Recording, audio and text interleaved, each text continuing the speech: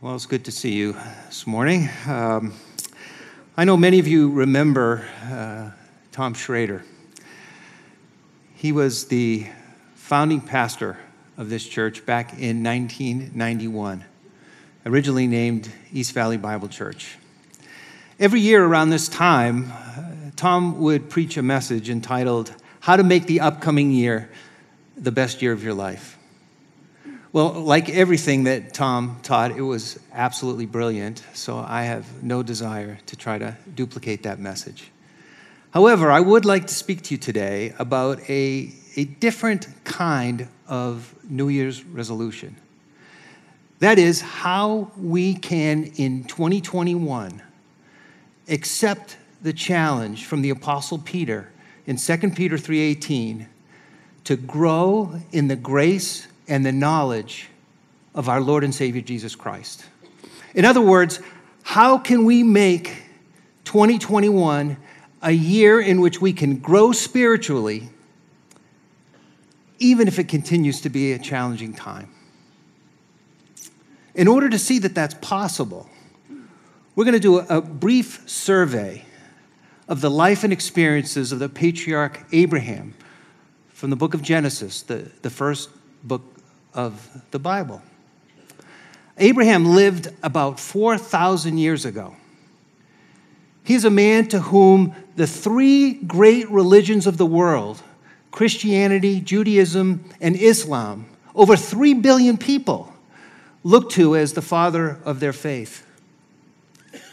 So we're going to focus on a couple of stories in Genesis chapter 12 through 14 that will give us some clues to Abraham's growing faith, and they can be examples to us in how we can make 2021 a year of spiritual growth regardless of the circumstances. Now, Abraham's name means father of multitudes, which makes sense. He was originally named by his parents Abram, which means exalted father, which didn't really make so much sense because until he was 86 years old, he was married to a barren woman and had no children. But God knew what he was doing when he changed his name, now that 3 billion of us look to him as the father of our faith. Well, he was born in a city called Ur in present-day Iraq. He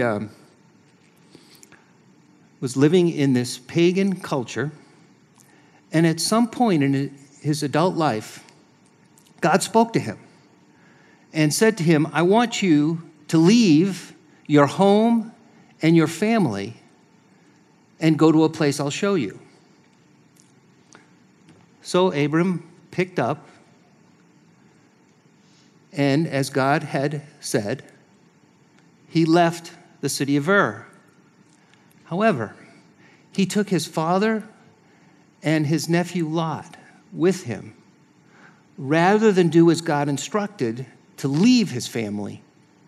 He also stopped for quite a long time in a city called Haran on his way to the place that God was showing him.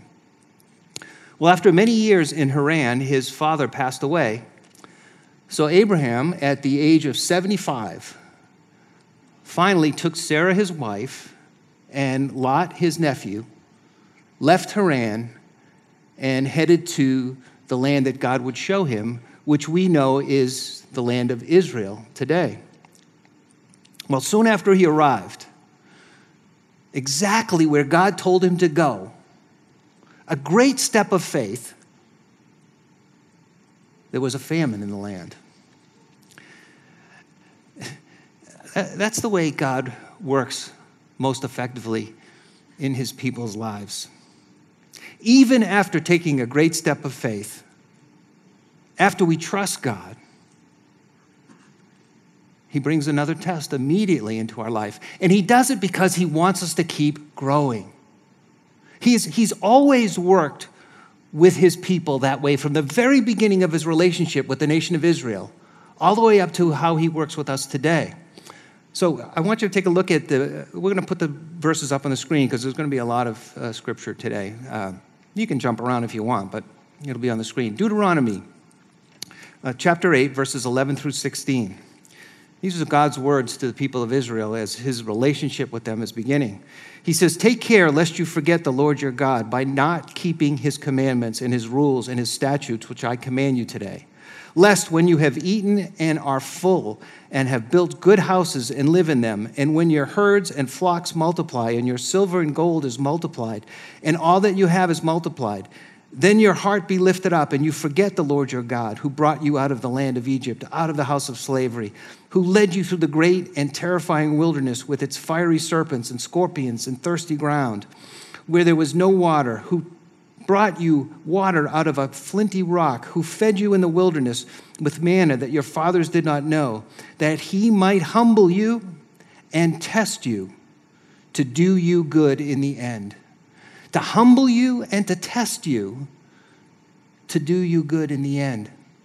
And then in the New Testament, Jesus' brother James said a very similar thing this way in chapter 1, beginning in verse 2.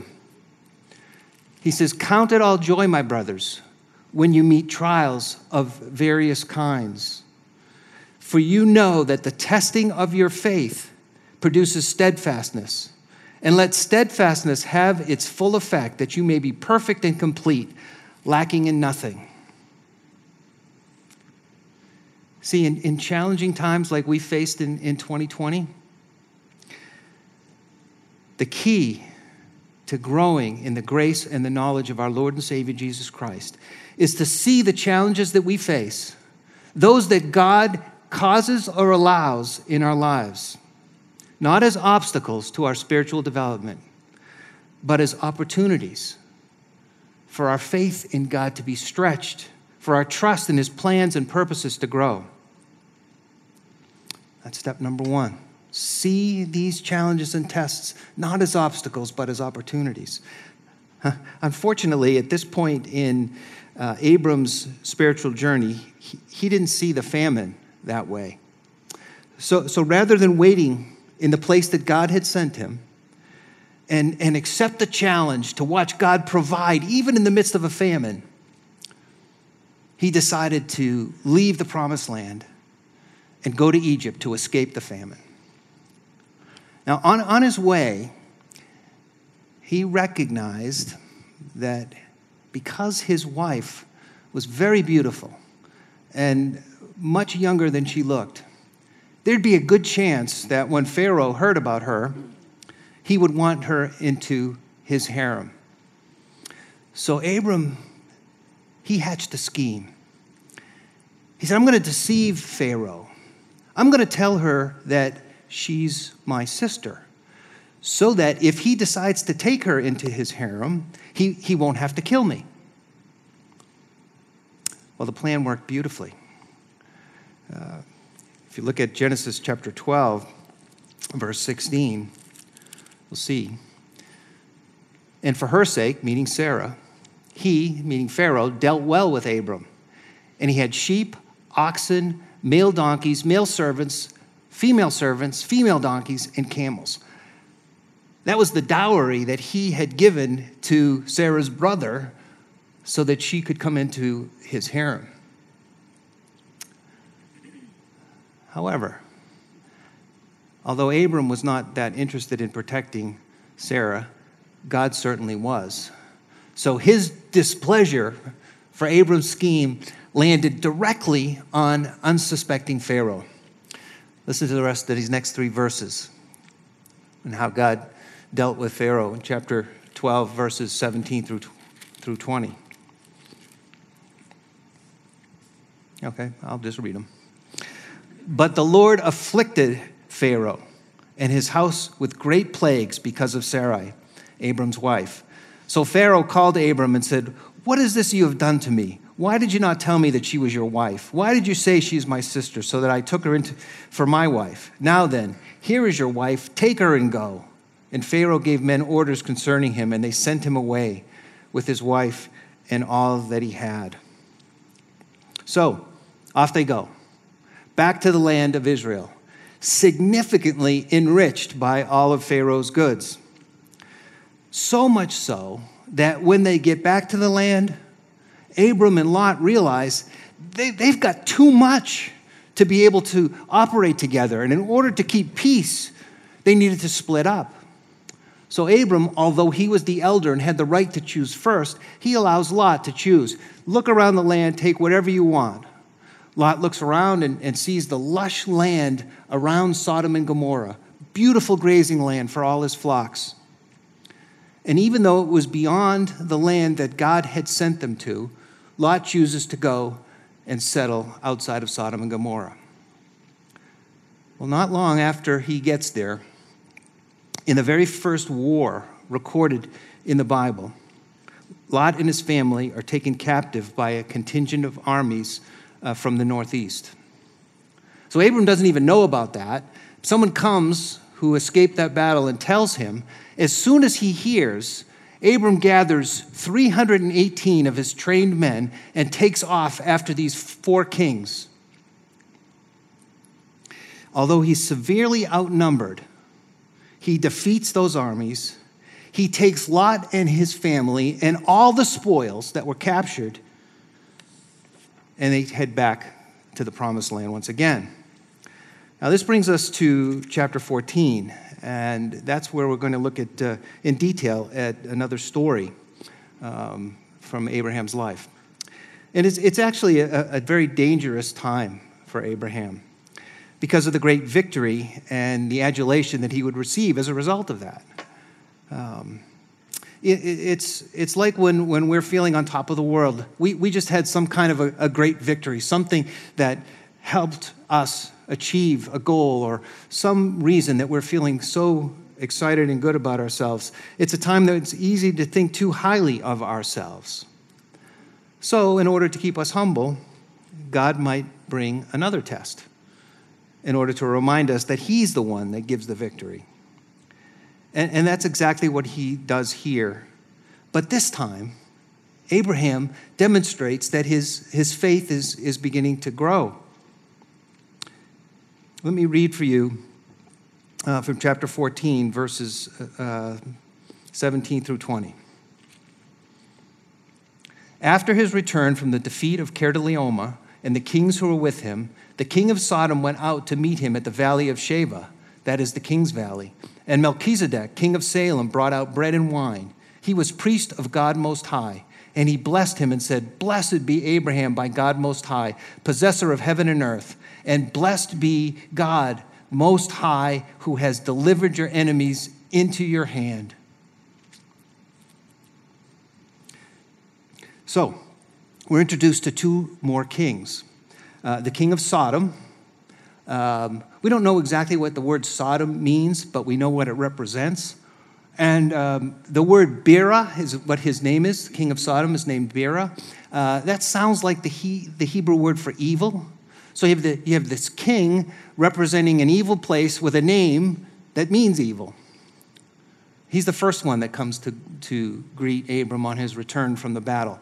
And then there's this very mysterious king who comes to meet him, and his name is Melchizedek. And he's the king of Salem. Well, we know what Salem means. It is the Hebrew word shalom, which means peace. Bera, the king of evil. Melchizedek, the king of peace. Now further, Melchizedek's name, Melech in Hebrew, is the word for king. Tzedek is the word for righteousness. This king of Salem is also the king of righteousness.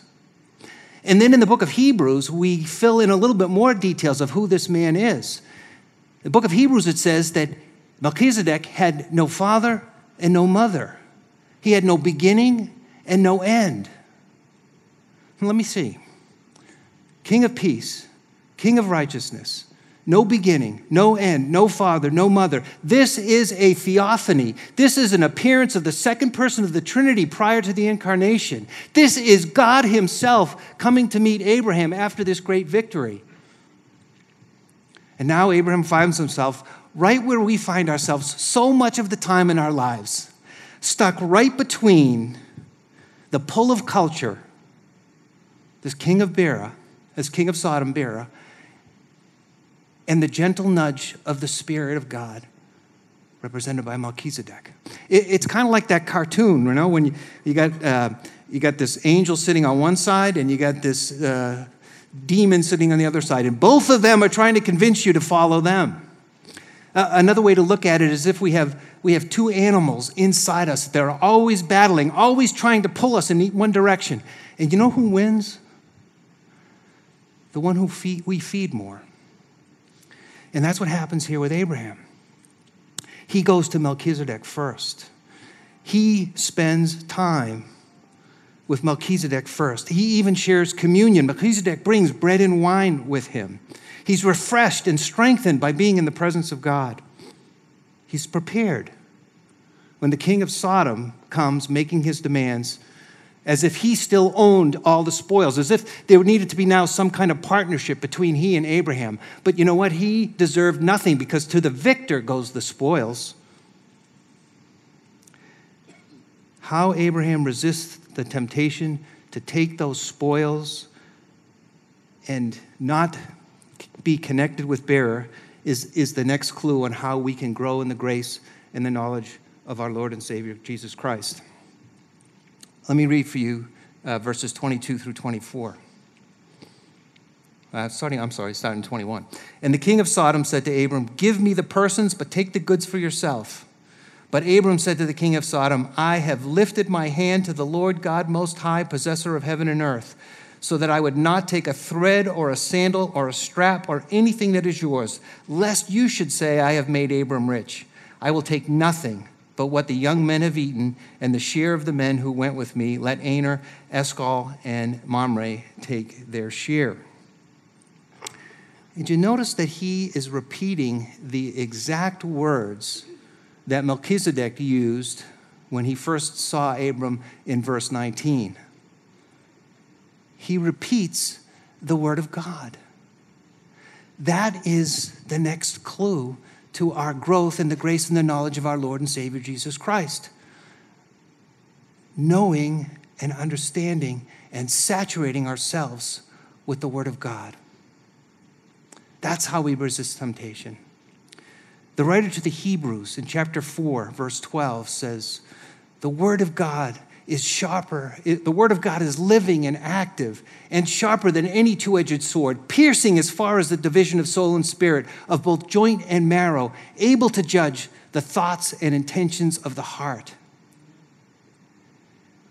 King David, writing a beautiful psalm about the Word of God in Psalm 19, says it this way: "The law of the Lord is perfect, reviving the soul. The testimony of the Lord is sure, making wise the simple. The precepts of the Lord are right, rejoicing the heart. The commandment of the Lord is pure, enlightening the eyes. The fear of the Lord is clean, enduring forever. The rules of the Lord are true and righteous altogether. More to be desired are they than gold, even much fine gold. Sweeter also than honey and drippings of the honeycomb. Moreover, by them is your servant warned. In keeping them, there is great reward." The Apostle Paul, in writing to Timothy in 2 Timothy chapter 3, verse 16 and 17, he says it this way: "All Scripture is breathed out by God and profitable for teaching, for reproof, for correction, and for training in righteousness, that the man of God may be complete, equipped for every good work." And then the Apostle Paul writes to the church in Colossia. In Colossians 3:16, he says, "Let the word of Christ dwell in you richly, teaching and admonishing one another in all wisdom, singing psalms and hymns and spiritual songs with thankfulness in your hearts to God."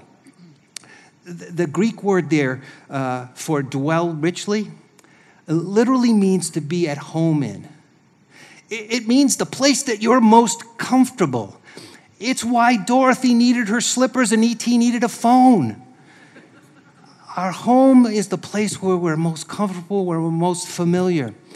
When I was a kid, we when one of my friend's parents would be out of town, we would play a hide-and-seek game in the dark. They'd shut off all the lights. We'd block off all the windows. We'd move the furniture around. You had to crawl around, and you played hide-and-go-seek. Well, invariably, the guy whose house it was always won, because even in the dark, he knew where to go.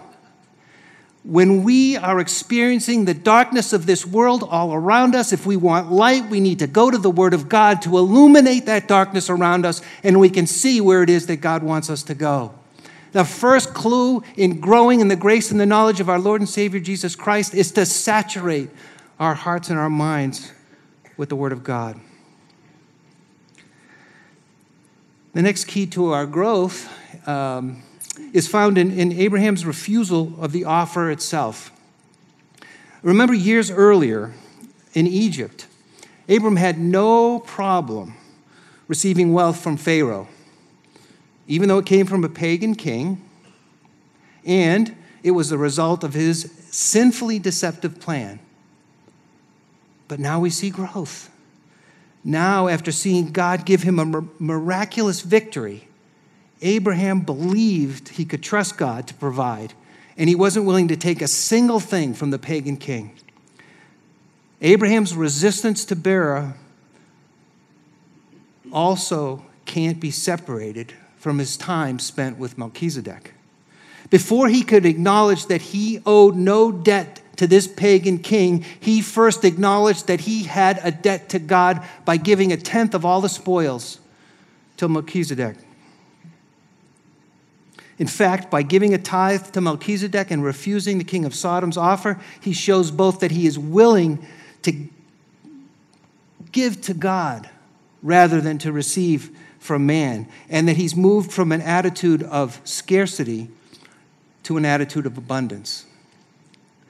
Now, an attitude of scarcity says that I live in fear of never having enough for myself.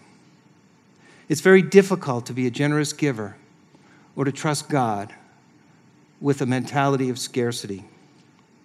While an attitude of abundance recognizes that God owns it all and believes his promise to meet our needs out of his abundance.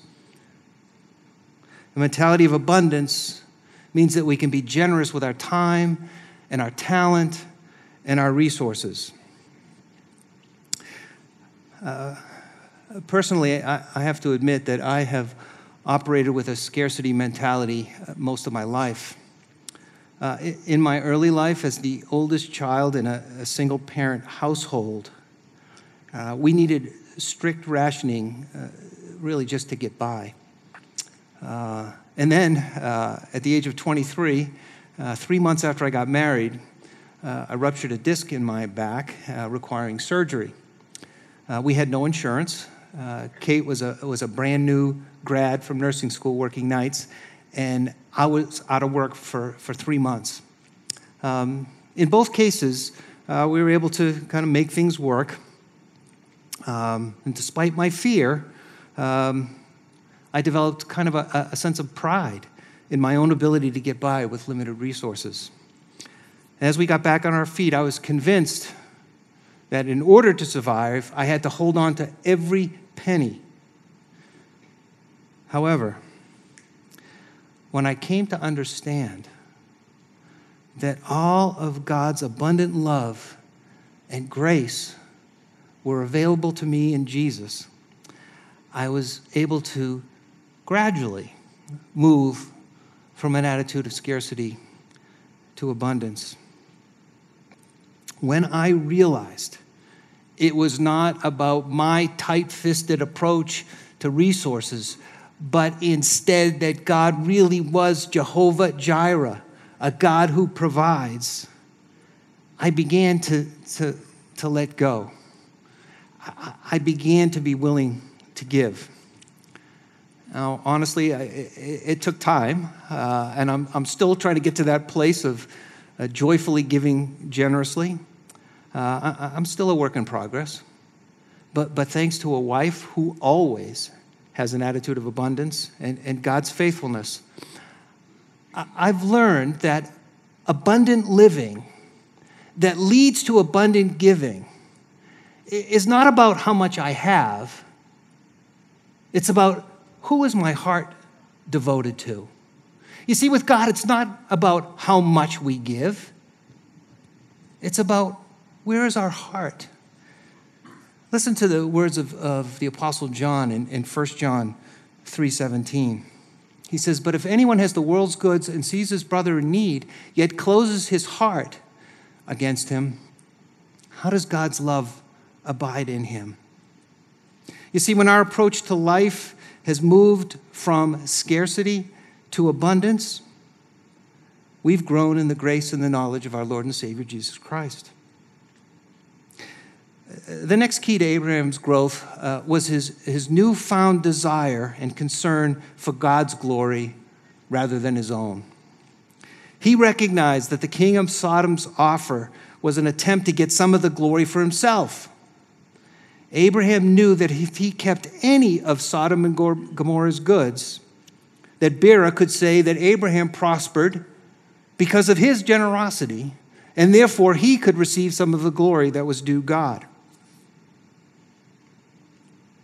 You remember when Abraham went to Egypt? All he was concerned about was his own neck. He was even willing to put his wife in danger in order to protect himself. But now, because he desired the glory of God above his own wealth and reputation, he refused the offer. Now his success was for God's glory, not for the king of Sodom and not for his own. See, he forfeited his right to the spoils because of his desire to receive the glory of God.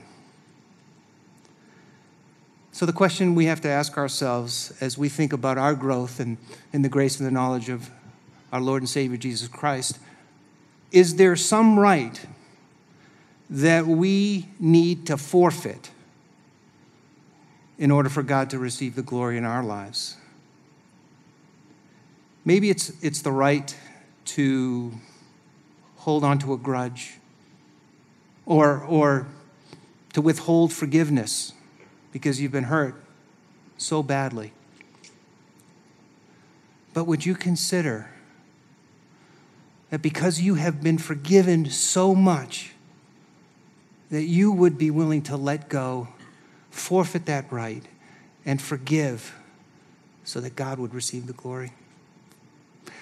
Maybe in this crazy pandemic environment, you have had your hours cut, or you didn't get a year-end bonus the way you normally would have, or were furloughed for some period of time, and you're harboring some anger, and you're holding on to some anger towards your boss or your supervisor. Would you be willing to forfeit that right to be angry and go in tomorrow or whatever your next day of work is and work hard because you're working for God and for His glory? Would you be willing to forfeit the right in your marriage or other relationships to just have it about me and be willing to mutually submit to each other so that God would receive the glory? Letting go of those rights and humbly submitting ourselves to each other glorifies God. If, like Abraham, we have the desire for God's glory, we truly can overcome the temptation to make everything about ourselves and grow in the grace and knowledge of our Lord and Savior Jesus Christ as we strive to do all things for God's glory, which is exactly what Paul commands us to do in 1 Corinthians 10:31. He says, "So whether you eat or drink or whatever you do it all for God's glory." The final key to Abraham's growth was the absolute nature of his commitment. He refused to hedge his bet or divide his loyalty. He didn't think, maybe I'll keep some of the spoils just in case there's another famine. He didn't think, maybe I'll keep some of those weapons that we captured in case those kings decide to come back and attack again. In both his verses 23 and 24, he said to Bera, I will take nothing. He made an absolute commitment to trust God and him alone. There was no compromise. His heart was no longer divided like it was when he was first called to leave Ur. Remember, God said, leave your family. And Abraham hedged his bet, and he said, well, I'm a little nervous about going by myself. Come on, Dad. Come on, Lot. Let's go together. And I don't know if we can make it all the way. We better stop in Haran. We better make sure we're settled before we go. See, his heart was divided. He was not ready to fully obey God. It's really easy to have divided loyalties. It's really easy to hedge our bets. It's really easy to partially obey and hold back. But you know what? God wants our whole heart. He wants an undivided heart. He wants our priorities to be him and him alone. He says to us, seek first his kingdom and his righteousness, and then God will add all that other stuff to you. In Joel chapter 2, verse 12, as he's calling the people of Israel back to him, he says to them, return to me with your whole heart. In Matthew 6:24, and Jesus talking to his disciples, he says, no one can serve two masters, for either will hate the one and love the other, or he will be devoted to the one and despise the other. You cannot serve both God and money. We've grown in the grace and the knowledge of our Lord and Savior Jesus Christ when we have an undivided heart, fully committed without compromise to follow God. You know, Abraham won a great victory on the battlefield, but in refusing to accept the spoils from the king of Sodom and have a divided heart, he won a more important spiritual victory. Now, Abraham was not perfect. He's going to stumble again. In fact, he's going to do the same thing with his wife. He's going to lie again when he is faced with a minor prince in Israel by the name of Abimelech. But he's moving in the right direction. He's grown from a brand new stumbling follower of the one true God to one who desires to live with his whole heart and follow with his whole heart. You see, for us, it's the same thing. It's not about perfection. We're not going to achieve perfection. It's about direction. Are we committed to move in the direction of growth? Are we willing to look at the obstacles that we are definitely going to face in 2021? I can guarantee you it's probably not going to be like 2020, but there's going to be obstacles in 2021. Are we willing to look at that as opportunities to grow as followers of Christ? Or are we going to look at those as obstacles and turn inward? Are we going to saturate our hearts and our minds with the Word of God? Are we going to take this book and every day digest what God has to say? Not to check off a bunch of boxes that we've done it, but to hear what God has to say to us so that when that darkness starts to move in, we can respond. It is written. Each time that the devil tempted Jesus out in the wilderness at the beginning of his ministry, in trying to teach him, to get him to enrich himself with the world's goods, Jesus responded, it is written. It is written. It is written. We need to saturate our minds and hearts with the Word of God. We need to move from an attitude of scarcity to an attitude of abundance. We need to see that God is the one who owns it all, and he has promised to provide for us. We need to be willing to be about God's glory and not make things all about us. And we need to have a heart that is fully committed to God. And then, no matter what happens in 2021, it'll be a good year. Let's pray.